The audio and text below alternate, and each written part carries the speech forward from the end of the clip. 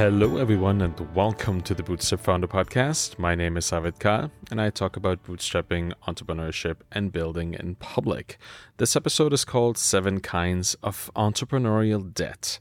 And first, a word from our sponsor.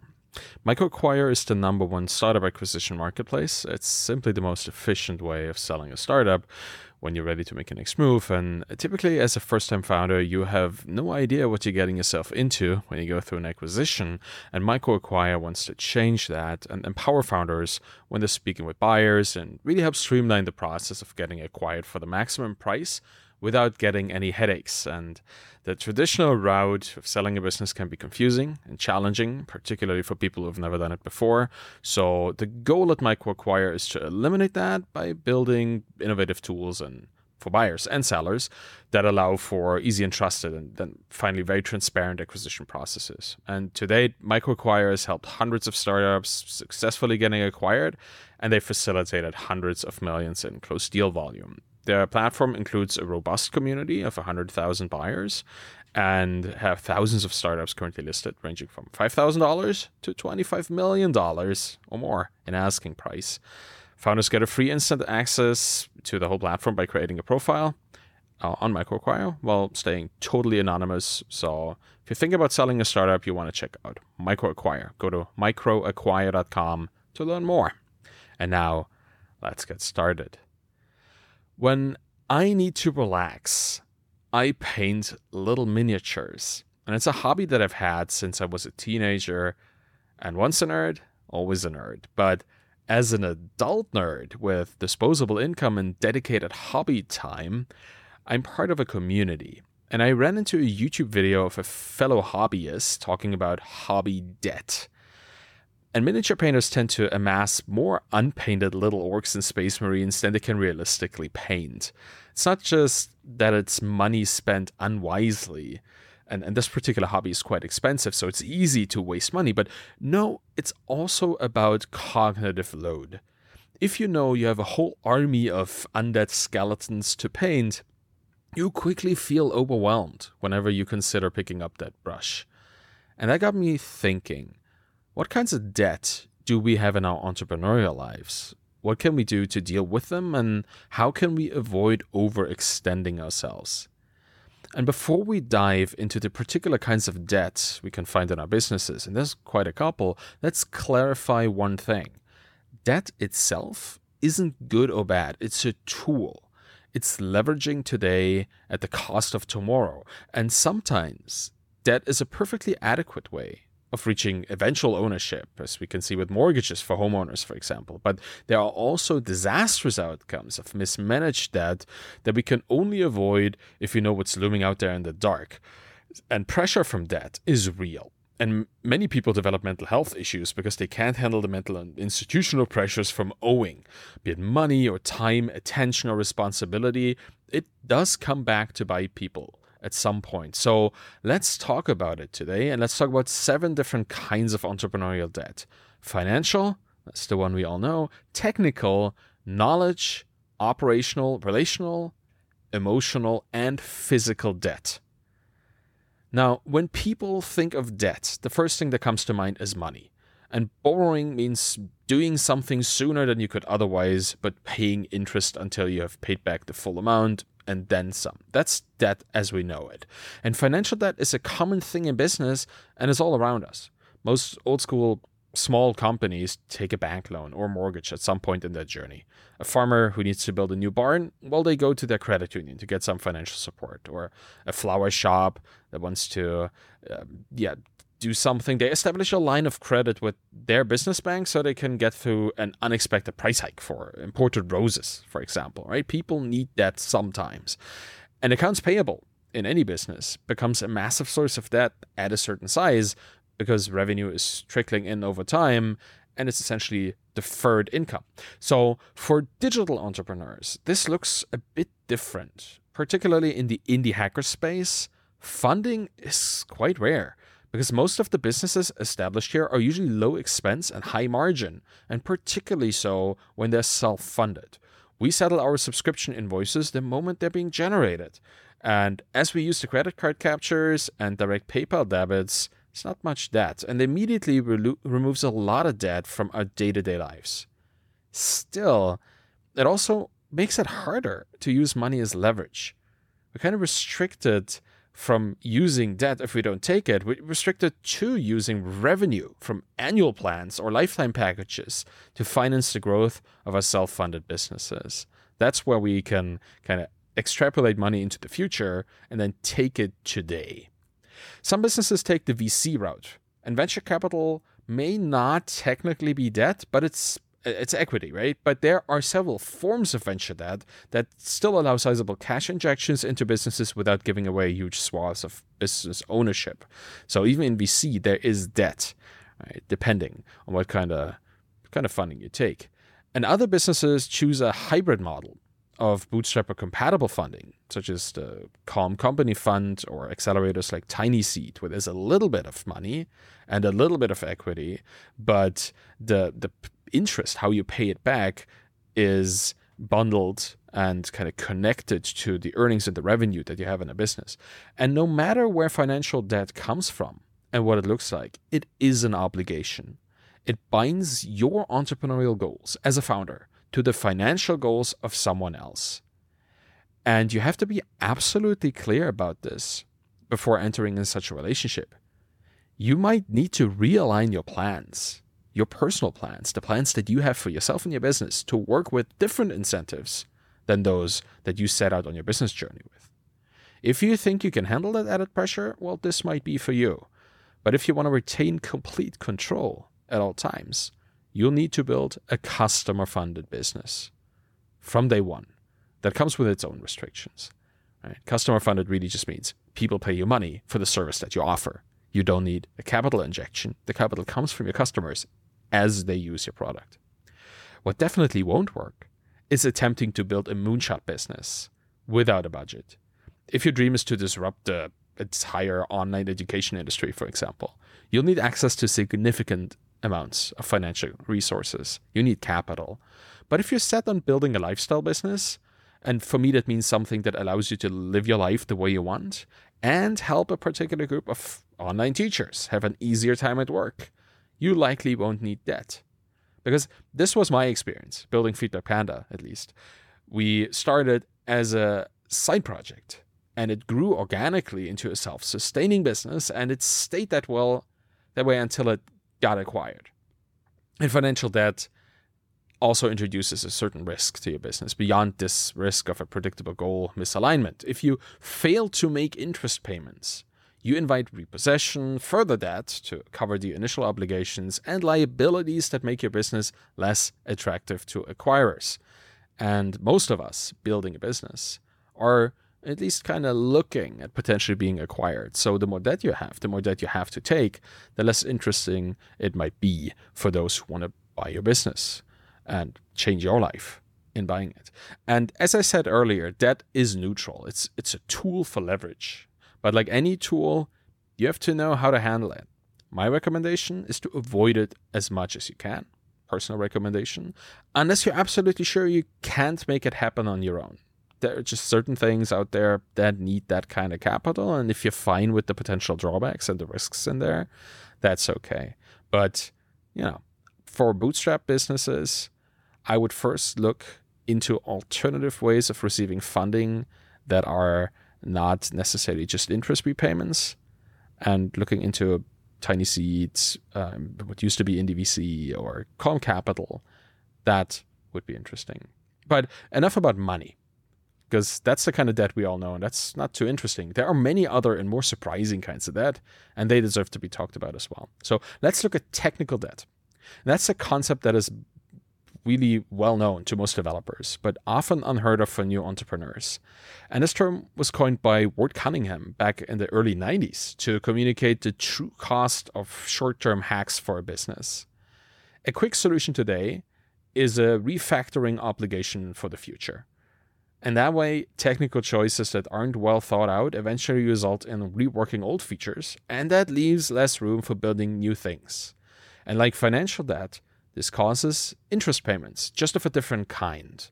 And that's not always a bad thing, right? So suppose your quick and dirty solution of today allows your business to prosper, and you can later hire several engineers who will clean up the code at a later point. Well, in that case, it's a better choice than spending months building the full feature yourself today without a single new customer for months. And still, this is where technical debt falls short of the predictability that we experience when we are taking a loan. Because with financial debt, we know the principal, we can see the interest rate, and we can calculate how much we'll have to pay overall and when we have to pay it. Technical debt is much more nebulous because maybe the quick feature we built doesn't need to be maintained at all because the business pivots away from the feature to offer such a feature, or it pivots away from the need to offer such a feature. Or maybe what we expected to be refactored in a few days turns out to take a whole rewrite of the entire product, and that just costs us months of development time. There are a lot of contingencies here, and we often won't be able to adequately assess them until they actually occur. Tech debt estimates are hard. Like most estimates in tech, you can't really tell when it's going to happen and how much time it's going to take, which makes this a more risky kind of debt. And that happens particularly when you're just getting started, because everywhere you look, experienced founders tell you to build a minimum viable product. And you're not wrong to wonder at this point if it's not just another way of saying incur a lot of tech debt before you even have customers. Sounds risky, right? And such a prototype is usually built in a way that won't scale without significant rework at some point. But it's built for that reason because you don't even know if the business is going anywhere, if it's going to grow, or if it's just going to explode, implode, or just flatten out at some point. And that's the leverage part of tech debt. If you save time today to not waste weeks and months building a product that nobody would pay for, then it's very effective debt. But once you've found a repeatable business model and face the interest payments or the risks of not paying them, not fixing things that need to be fixed, your debt becomes a genuine liability. And this is the kind of debt that I'd recommend for you to take on, particularly in the very early stages of your business. And yes, your prototype might not scale well once you have a few hundred customers, but if they are paying customers, you also have the resources to throw more computing power on the problem or get it fixed from the ground up by a hired helper. And if you're not familiar with the problems that can happen at scale, read up on them, right? Find other people who operate at that scale and learn from them. Learn from their challenges that they have in their day-to-day. Because tech debt is something that you'll face eventually, and you really want to be prepared. And preparation leads us to another thing, another kind of debt. Because when you're building your very first business, you're very likely relatively inexperienced. And even if you have an MBA, the reality of jumping off the cliff and building the airplane on the way down, as building a business is usually described, that reality will require a lot of experimentation and learning as you go. And that learning comes at a cost. Because every day that you spend trying out new things and learning from your mistakes, now that creates time debt. You can either spend an hour learning how to deal with tax filing procedures in your jurisdiction, or you could spend that hour learning from your customers. And the reality of building a company, and that's any kind of company, means that you have to redirect a lot of your attention to things that are not relevant to your core business, but they need to be done. The time you invest and the growing pains you struggle through, those are the interest payments for that kind of knowledge debt. It's a kind of opportunity debt. You stand at a crossroads, and you can only take one path out of many because you have limited time. And every minute away from your customers is a minute you have to spend with them at a later point, because your customers effectively run your business. It's a minute where with something that you should learn for your business and for your success of your business is supplanted by something you have to learn due to external pressure. And obviously this is unavoidable. It's needed, right? Because no business exists in a vacuum. And once you know what to do, it becomes more manageable over time, but it's something that founders aren't quite aware of until they are thrown into the deep end. The antidote to knowledge debt, that's automation and documentation, and eventually delegation too. Anything you learn can be turned into a standard operating procedure. First for yourself, because if you write it down, you save time next time you have to execute the task because you know exactly what to do and how to do it right. And then later for someone else to do it in your stead. You can just hand them the SOP and they know exactly what to do and how to do it right from day one. And hiring people isn't just about increasing revenue for a business. It's also to clear your mental schedule, right? The more you can focus on the things that matter more than anything else for you as a founder of a business, the more impact you'll have on your business. And there's another perspective here too. You can learn too much about a particular topic. I know that many entrepreneurs out there are avid readers and they consume as much as they can before jumping into working on something. Well, you can overlearn, overemphasize the theoretical part of entrepreneurship, which similarly reduces the time you have for your experiential learnings, the actual stuff that happens out there that you want to experience. And that will never come due. It's time you take away from something else that would have been a much higher leverage activity. Since we only have a limited amount of time for many activities, prioritizing what needs to be done to keep the lights on in a business is a fundamental task for founders. And it's a great opportunity for leverage as well. So consider if you may not be overlearning. And funny enough, maybe listening to this podcast is overlearning in a sense, right? Because you could be working on your project. You could be talking to a customer. So consider that there always is the option of going for the experiential, the anecdotal, instead of just the theoretical. But please keep listening because there's more to come.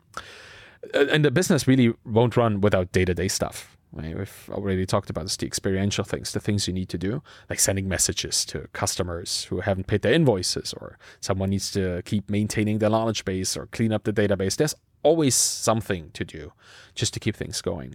And you'll be cutting corners for that reason at some point, because instead of spending an hour on a really cool infographic for a blog post, you'll create something fast that will get the point across for now, so as an example. But then imagine people start retweeting this because you posted about it on Twitter, and then your social media contractor uses that infographic that you just kind of cobbled together in another post, maybe even in a video. And what you thought would be quickly forgotten because you didn't really have time to do it right, now is on your permanent record. And that's an example of marketing debt. Because you'll find this in every part of your business, stuff like that. You do something quickly, and then we underestimated how much you will use this in the future. And by spending a couple more minutes, you could have done it much better. And this kind of stuff is fundamentally unavoidable in a world where time is the most scarce resource. And similar to knowledge debt, this kind of operational debt and incurring it is just deferring the important for the urgent, right? What's urgent seems to be more important than the things that are actually important. With anything you do that needs to be done today, you miss an opportunity to what should be done today, to do what should be done today. And the solution? Well, again, establishing processes and getting other people to do it. Because the more you can focus on the important stuff, the more the important stuff will get done. And it's a lesson that I learned very painfully for myself while running Feedback Panda, because we hired way too late. I was mired in customer service conversations and random interruptions to my actual work, building features and integrations that would make our product better. That was my job. Well, that was delayed and done without the proper focus that it deserved.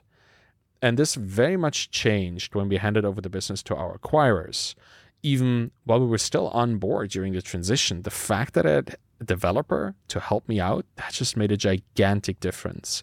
And I should have done this much earlier. And if you think you can still handle everything, be warned you're stretching yourself thin. And being overwhelmed, that will eventually take its toll. Many founders report stress and anxiety and burnout and other kinds of mental health challenges. And the more you focus on your business, the less you'll find time for self-reflection, because the business is always there with you, right? It's not a 9 to 5. You are the business, so you carry it around with you. And it goes further than that. The people around you are impacted by these things as well. If you have an understanding partner, or if you go at it completely alone, that's less of a problem for you, but we all have responsibilities outside of entrepreneurial circles, and we're expected to show up still and do these things, no matter how we feel. Running a business is an emotional roller coaster. When you're bootstrapping, every new customer is a step towards financial independence and a source of great joy, but where there's light, there's dark, because every canceled subscription is a reminder of how brittle your business is. It is stressful to know that you're just one step closer to bankruptcy with every ex-customer. And even if that's just imaginary, if you're just thinking about it, it's already causing you stress. And these triggers cause real emotions to surface. And when you ignore them, you acquire emotional debt. The core problem with emotional debt is that it's a kind of debt that can't be solved by anything but focused reflection and digesting all aspects of the feelings that we feel. Integrating these traumatic and stressful experiences into our lives, that needs time and opportunity.